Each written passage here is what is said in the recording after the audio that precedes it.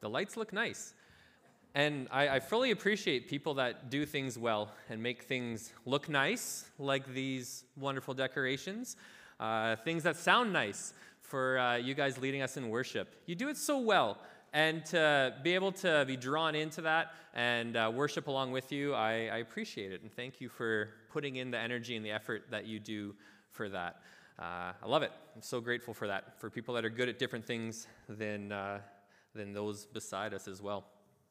Who of you are would call yourselves like very much like, I don't even know how to word this, pro-Christmas, like lovers of Christmas? Let me say that. Like when the music, like your music's on early, decorate as early as you can. Like there's not that many of you. I figure like those that are bold enough to really put their hand up high.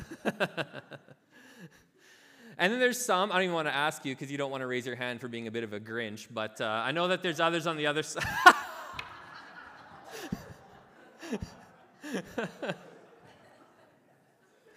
So, that was wonderful. There's some that, let's just, 24th, 25th, let's cap it. Let's keep it tight. We don't need to do anything too ridiculous. Let's not sing wonderful songs about our Lord and Savior.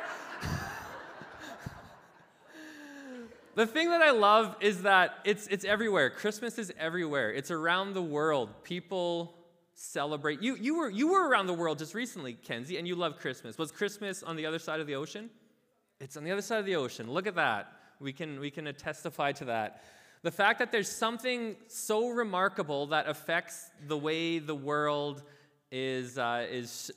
it comes together for something like this, and the way that we have time even, and how we measure time. That there were some monks that decided, like, let's start from 0, and they carry on from 0, and we call that AD, from when Christ was born, and they got the calculation wrong, but that's all right. It's pretty close, and we carry on time like that as well. How fantastic is that? You can change the meaning of it however you want, but that's why we start time from there, why we count those years, because of Jesus, because God became a human, became a baby, and came into our world, and the world celebrates that and pauses, and some don't even know why that pause exists, but that's why we do this. I just love that story. I really do love stories. I love when people can share a good story of, you never believe what happened. I love that opening. Love to hear a story from something like that. I love hearing stories over and over. Some ones, they can get a little bit old, but for the most part, it's like, tell it to me again. It's a good story. Love hearing stories. I love watching a story, watching a TV show, a good TV show. Watch terrible ones as well. Sometimes you put up with those because it's a story. To be able to see a story played out on a screen, to see a story played out with people on a stage, to see a story or to read a story in a book as well. I just really love stories. I don't know if that's unique to just me. I'm sure there's others that love stories as well. I think there's a little bit of something into the way that we're wired as humans to kind of stories resonate with us. But there's something about being able to do a story well. You can get into a story and be drawn along. So you can have a terrible starting and be like, okay, I'll give them a few episodes. I'll give them a couple chapters and see if it draws me in. And some are a little bit harder to get into, but someone might have encouraged you already of you just got to get to this point and you'll be sucked in. It'll be good. Carry on. And so sometimes we'll put up with a pretty terrible beginning to get into something that will be a good story eventually. But something about a good beginning that sits with us, things that we might remember, or when we come back to that story again, they kind of draw us in a second time because we know what's coming. It's that primer that starts us off. And so I was thinking through some of that this week too, and thinking about some of the beginnings that we see around us. Some of the beginnings that we see around us are even wrapped up in the storylines that aren't just like a written story or a visual story. But there's storylines through sports is the perfect example because every season, it's brand new, right? How's the story going to unfold? It's a new season, fresh starts, this could be the year. And there's some people that have been cheering that for their team year after year after year after year. And that's, but you keep on, right? You keep on because this year might be different. See what it's going to start with. And some of those storylines are fun to see as someone that got traded to a different team or something like that. Like, oh, how are they going to fit in? What's the storyline going to look like? People that come into drafted in new. We're all waiting. What's the Bedard storyline going to look like, right? At the beginning, is he as good as they say he's going to be? He's been showing himself pretty good already. See what the storyline looks like. Because we can look down the road at other people that have started those storylines. Sidney Crosby or Ovechkin when they came in, and McDavid, and other ones that don't remember their names because they didn't quite pan out as everyone anticipated they might have. So sports is a great example of seeing where these storylines pan out. I do want to give just a bit of a nod as well to a sports storyline to you varsity guys that were out playing in Fisher River. Sucks to come home with like a loss at the end, but like 4th place in provincials, that's amazing. Like, congrats, guys. Good job. You did an awesome job out there. And I want to guess and assume that the storyline was, this is the year. And you know, you carried that through, and I hope you had fun along with it. Because if you didn't, then storyline feels like it's not quite worth it. But I trust that you guys did have fun together there as well. So sports show those things to us as well. There's a few openings that I think of for TVs and movies that sometimes I don't even know why they stick in my mind or why I should have an idea of what they are, but I'm curious if they land for you at all. So let me give you a couple examples of just some openings to a couple TV shows, and they're kind of old, but there's one. Does this one land for you? Do you know what this is from? There is nothing wrong with your television set. Do not attempt to adjust the picture. We are controlling the transmission. Do you know what show that's from? Twilight Zone. See, that's what I thought as well. It's The Outer Limits, actually. So I was with you. I'm glad that we're collectively ignorant. But similar notion, kind of that sci-fi sort of show. And like that show is way older than I knew. I have no idea why I know that. It makes no sense. But anyways, that one's often stuck with me. Another one that's a little bit older as well, too. But it starts off with, here's the story of a lovely lady. And you know that one as well from the Brady Bunch, right? And it's funny how we can hear that opening line, and we can kind of jump already to some of the pieces we know in it. You can hear the opening ditty to a TV show, and you know already, like, oh, yeah, this line, that piece, the part that you enjoy. There's one as well, which I'm fond of, that has some emotion attached to it when you see, usually it's with music, but then you read as well. A long time ago, in a galaxy far, far away. However you read that into your own in your own internal narrator for the Star Wars saga. And that brings out the things you start to think of. You know where the story's going to go. But that's a good beginning, a long time ago in a galaxy far, far away.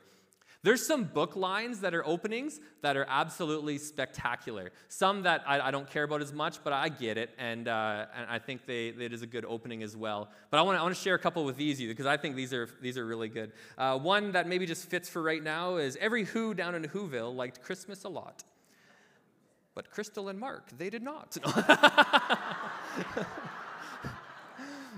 But we know that to be from The Grinch Who Stole Christmas. Actually, that's not even the name, isn't it?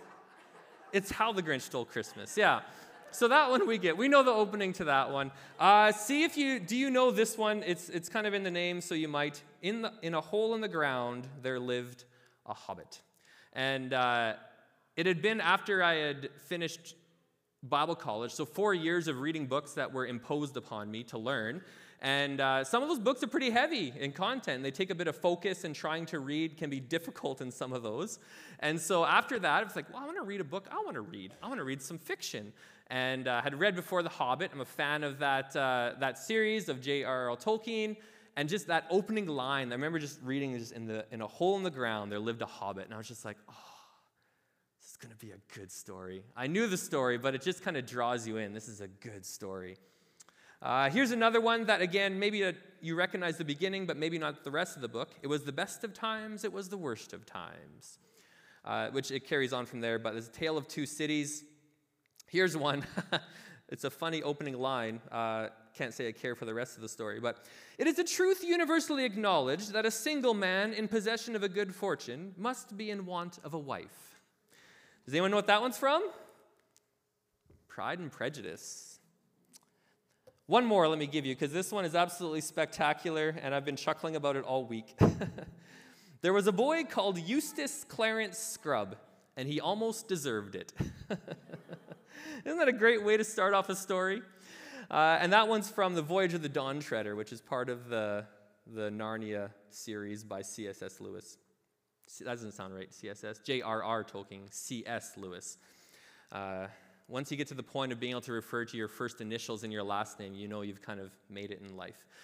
So I had a friend in college that tried to do that. Start calling me this, because like G.K. Chesterton, C.S. Lewis, these guys are all really impressive. So if you call me the same way, it'll follow, right? What about this one? In the beginning. Where do you go with that one? Do you know there's actually a couple places you can go with that one? For most of us, or let me ask you then, how many had in the beginning God created the heavens and the earth? Is that kind of where your mind goes with that? And that's what John knew would happen.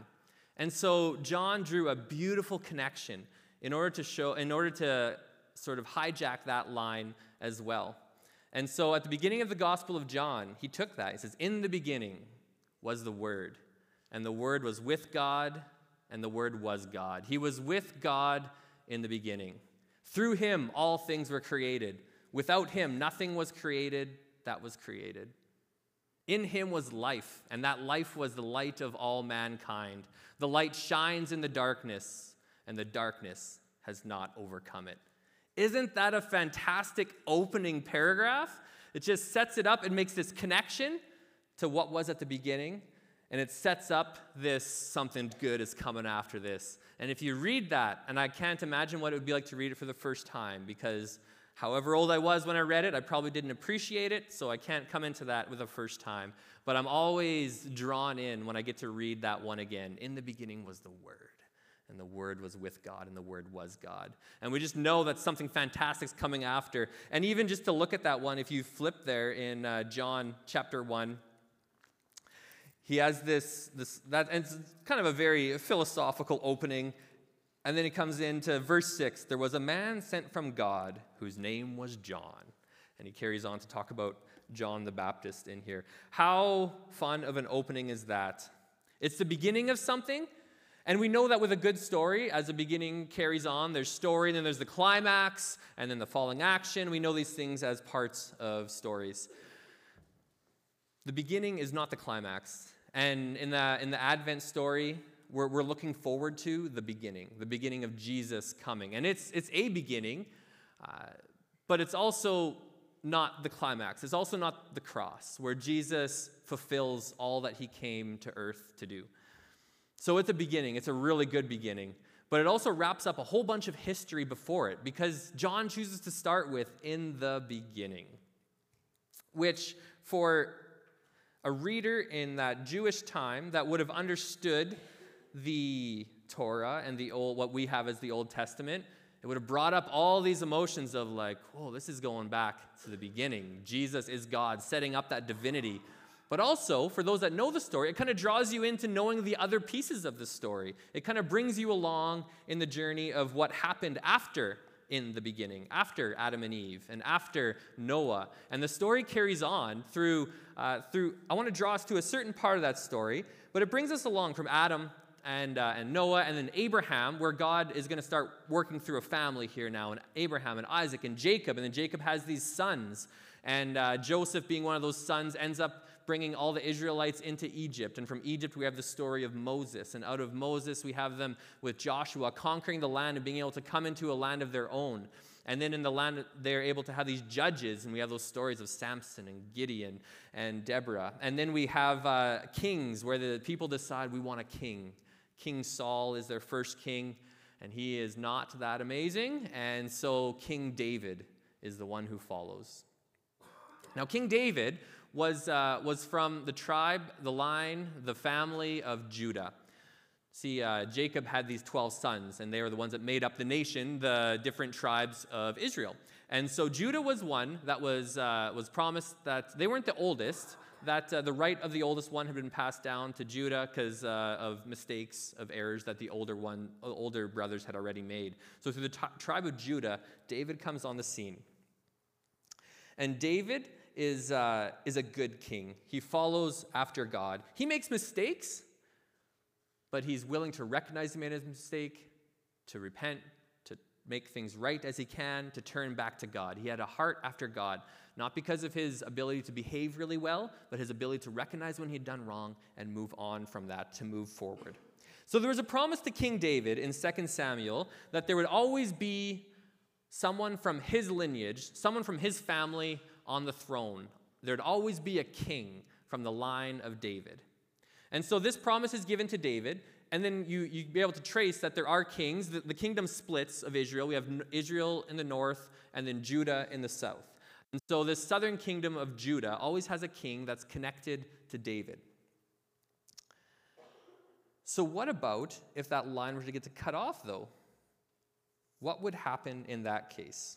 Well, let me tell you a story about a boy named Joash. No, I don't know if he had siblings. Oh, he did. They were gone. So we're going to look at a story of a boy named Joash, of where it looked like this kingdom, this promise to David, would have looked to the common person like it had ended. The story, the lineage, the kingly line was cut off. So in 2 Kings probably. Yeah, 2 Kings chapter 11 is where we're going to read this story. So we see where we've come from. The nation is where it is, separate north and south. The northern kingdom of Israel, they basically had like terrible kings all the way through. That's why they went off into exile quicker, because they just did not follow God. And so in about 722-ish, before Jesus' time, they went off into exile. The Assyrians dragged them off. So before that point, though, we have this story of Joash, which is in the southern kingdom, Judah, who had some good kings. So chapter 11, verse 1. When Athaliah, the mother of Ahaziah, these are some wild names in here. I get it. They're hard to pronounce. I assume I'm pronouncing them close, but I don't know that for certain. So just power through with me, and hopefully they stick in your mind a little bit. I'll give you a bit of a diagram in a little while of helping draw them together. When Athaliah, the mother of Ahaziah, saw that her son was dead, she proceeded to destroy the whole royal family. Isn't that a great opening line? Man, this is not a nice person. But this was the time of kings, and this was kind of how they proceeded in the world around them. So just with a little bit of context here, Athaliah, she was not from this line of Judah. She was not one of these ones from this kingly line of Judah. She was actually, her parents were Ahab and Jezebel. If you recognize those names, bad news. Not good for God's people. And they were from the northern kingdom of Israel. So she was a daughter of the northern kingdom and married into the southern kingdom, political marriages, all those good things. I'm sure none of you are subject to any of that. And then in the southern kingdom was Ahaziah, who was from this kingly line of David and was a king. You can read his story a couple chapters earlier of how he died. I think it's chapter 9. Somewhere through there. You can follow that up at a later time. But this is where we jump ahead to where Athaliah is mother of Ahaziah, and Ahaziah dies. And so then she proceeds to destroy the whole royal family, trying to secure power for herself. But what would look like, but what about David? But what about this promise that there'll be a king from the line of David? Let's read on. Verse 2. But Jehosheba, the daughter of King Jehoram and sister of Ahaziah was the king that just died, she took Joash, son of Ahaziah, and stole him away from among the royal princes who were about to be murdered. She put him and his nurse in a bedroom to hide him from Athaliah, so he was not killed. He remained hidden with his nurse at the temple of the Lord for 6 years, while Athaliah ruled the land. So one little guy, one little 1-year-old, little Joash, his aunt steals him away from the doom that is coming, hides him in the temple, him, his nurse, and we find out later, or we realize later that Jehosheba, her husband was Jehoiada, who was the priest. So there's this little cluster of people that know that this son, Joash, is still alive. While the rest of Judah, if they had on the back of their mind, what about the line of David? What about the kingly line of David? It looks like it's been cut off. It looks like the promise to God that God gave meant nothing. So for 6 whole years, this is what it would have looked like for the land of Judah. As Athaliah took over the throne, and apparently had killed all of the descendants of those from the line of Judah who could have been a king at that point. So there's a lot of characters going on here. I decided to map this out a little bit with a bit of a family tree to help you grasp who these people are. So we have a family tree here with Joash in the bottom corner. He's the one we're focusing on. He's the one that's most important to this story. Joash's dad, Ahaziah, he was the king that died. We're not actually told who Joash's mom is, but she would have been there. So we can see going up, though, Ahaziah's parents were Jehoram, who was a king, and Athaliah, she was this one from Israel who came in as a political marriage, her parents being Ahab and Jezebel. So the other character we've seen here was Jehosheba. She's the aunt who took Joash and hid him in the temple. So she is an aunt through Jehoram. We're not actually really told or certain who her mother would be, but given kings and stuff like that, it's a good chance her mother was not Athaliah. And so she is married to Jehoiada, who is a priest. And that's why, have a priest, have space in the temple, and that's where they raise the king with the nurse. So we have Jehoiada, Jehosheba, Joash, say those 3 times quickly, and their nurse all gathered together, and you can imagine there'd be a couple other people wondering, like, who's this baby that's being raised in the temple? But they know what's going on. They know that this is one from the kingly line. So for 6 years, they know that, but no one else. From an outsider perspective, it looks like the kingly line is gone. Hope is vanishing, or appears to have vanished. But God knows. He's not ignorant of what's going on. He is faithful to his promises. And so when it looks like it's hopeless, God is not anxious. 6 years would have seemed like a long time for some. For us, sometimes 6 years can seem like a very long time, depending on what we're going through. In the grand scope of God working with humanity throughout history, 6 years is hardly anything at all. And so God is not anxious. He sees the whole picture, and he's working to renew hope. And now the rest of the story is played out from verse 4 all the way through the end. I'm going to just summarize it for you. After 6 years, Joash is 7 years old now. And so they bring him out with a ceremony that Jehoiada sort of organizes to present him, to coronate him as the true king. So they do this in the temple. They bring him out. Athaliah finds out about it, so she comes in a rage, remembering that she's the usurper here. She's the one that does not belong in power. So she comes in a rage. They catch her before she can get into the proceedings too far. She is removed from the temple and killed, and Joash is made king. So the story carries out that Joash is kind of a meh sort of king in the whole grand scope of things. He started off really well, but give the guy some credit. He was 7 years old, so hard to be king when you're 7. He had some good advisors earlier on in Jehoiada and some others, and then later on, his advisors were the ones that actually killed him. So be careful who you put around you. But he was a king for 40 years in Judah. And he did what was kind of okay, kind of come see, come saw, is where he ended up as a king. There were ones that followed him later on that were even better in following after God than he was. So the line of Judah continues and marches on. Kings come, kings go. Israel goes off into exile. Kings come, kings go. Judah goes off into exile. Empires grow. Empires take over other empires. And people come back from exile and start to rebuild in Jerusalem, rebuild in Israel. And a nation of Israel is different than what it was before, but they are there now, this Jewish people. The Jews have established themselves somewhat, but then as empires come and go and empires take over other empires, we come into this time of Rome taking over, and the Jews have their spot carved out in and around Jerusalem, in and around the country, the nation that they were given. And I don't know if you ever actually connected this as an aside. Jews comes from Judah. That's why they associate mostly with the tribe of Judah. So Judah, you can kind of see how that lands together. So the Jewish people, in the time when Rome is in control now, you can imagine the time, it's like hundreds of years have gone by. And as prophets come, they start talking about through the stump of Jesse, through this being the kingly line of David, a Messiah is going to come. So they're waiting. They're waiting for a Messiah to come. They're waiting for someone who's going to be king and Lord, and they have their idea of what that should be and should look like, but they're waiting for the Messiah. And hundreds of years go by, and they're waiting. So you can kind of imagine how hope seems like it's vanishing, how it looks like a hopeless situation. And when it looks hopeless, God is not. God is not anxious. He is waiting. And then Zechariah gets an angel visit, and then Mary gets an angel visit.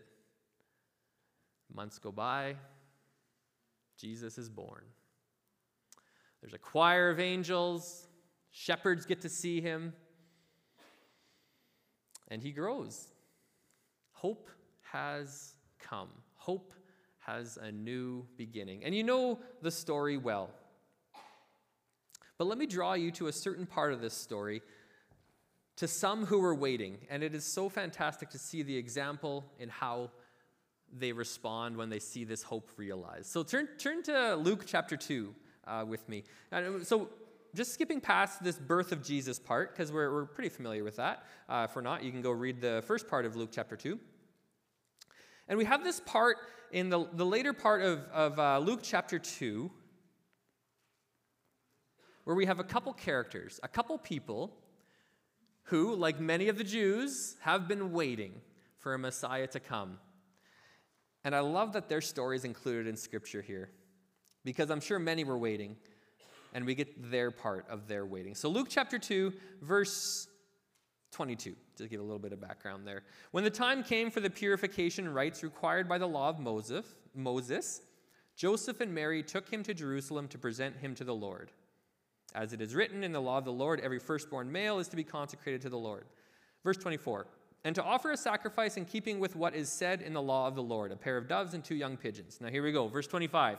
Now there was a man in Jerusalem called Simeon, who was righteous and devout. He was waiting for the consolation of Israel, and the Holy Spirit was on him. It had been revealed to him by the Holy Spirit that he would not die before he had seen the Lord's Messiah. How unique a situation for this. The nation has been waiting for the Messiah for years and centuries, and this guy, devout and righteous, and God reveals to him, you're going to get to see him. So verse 27, moved by the Spirit, he went into the temple courts. When the parents brought in the child Jesus to do for him what the custom of the law required, Simeon took him in his arms and praised God, saying, Sovereign Lord, as you have promised, you may now dismiss your servant in peace. He knew that this was the Lord's Messiah. Verse 30, for my eyes have seen your salvation, which you have prepared in the sight of all nations, a light for revelation to the Gentiles and the glory of your people Israel. The child's father and mother marveled at what was said about him. And that always gets me. They knew he was the Messiah, right? Like this wasn't a normal pregnancy. And even about that, they marveled what was said about him. Then Simeon blessed them and said to Mary, his mother, this child is destined to cause the falling and rising of many in Israel, and to be a sign that will be spoken against, so that the thoughts of many hearts will be revealed, and a sword will pierce your own soul too. So we have Simeon, who, like so many other Jews, I imagine there was many other devout and righteous Jews before him, maybe during his time as well, that were waiting for a Messiah. It might have looked hopeless, but God was not anxious. And God chooses Simeon to reveal to him, you're going to get to see the Messiah. And he does. He blesses him. But there's another person as well, as we continue. Verse 36. There was also a prophet, Anna, the daughter of Penuel of the tribe of Asher. She was very old. She had lived with her husband 7 years after her marriage, and then was a widow until she was 84. She never left the temple, but worshipped night and day, fasting and praying. Coming up to them at that very moment, she gave thanks to God and spoke about the child to all who were looking forward to the redemption of Israel. So these two, Simeon and Anna, what a privilege that they get to see the Messiah has come. As the Israelites were waiting for years and decades and centuries, maybe for some it looked like hope was gone, that there was hope. And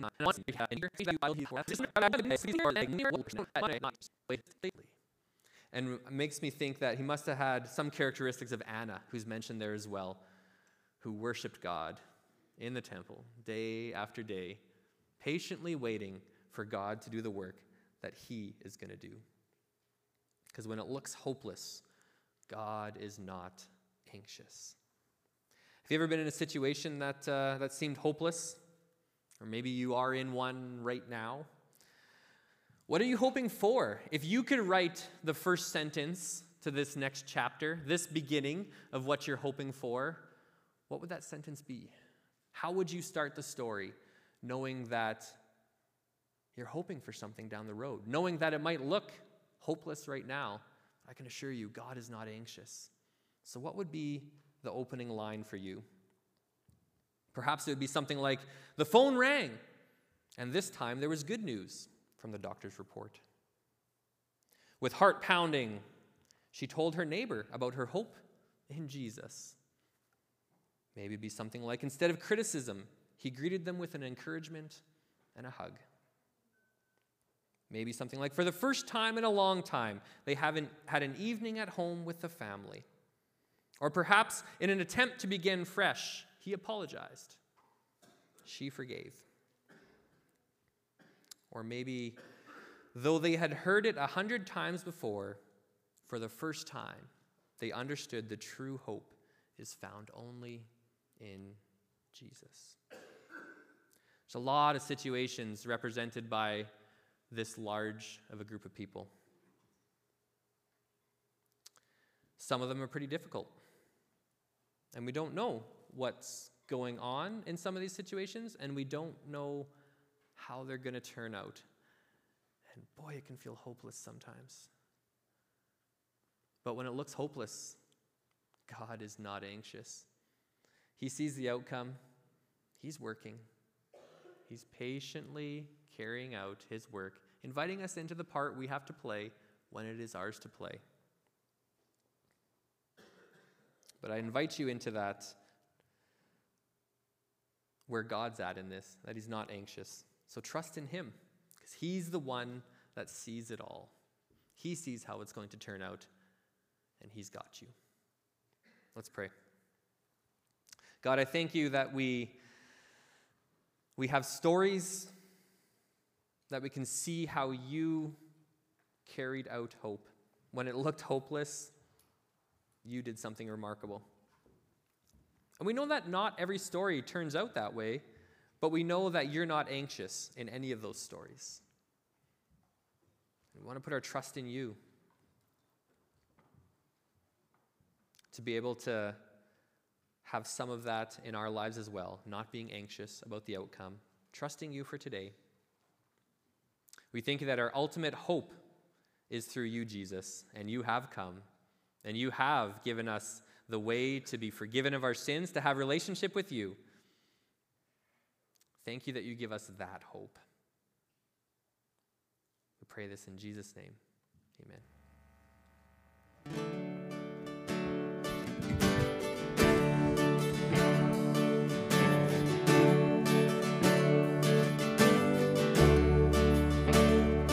Lord, I come, I confess, bowing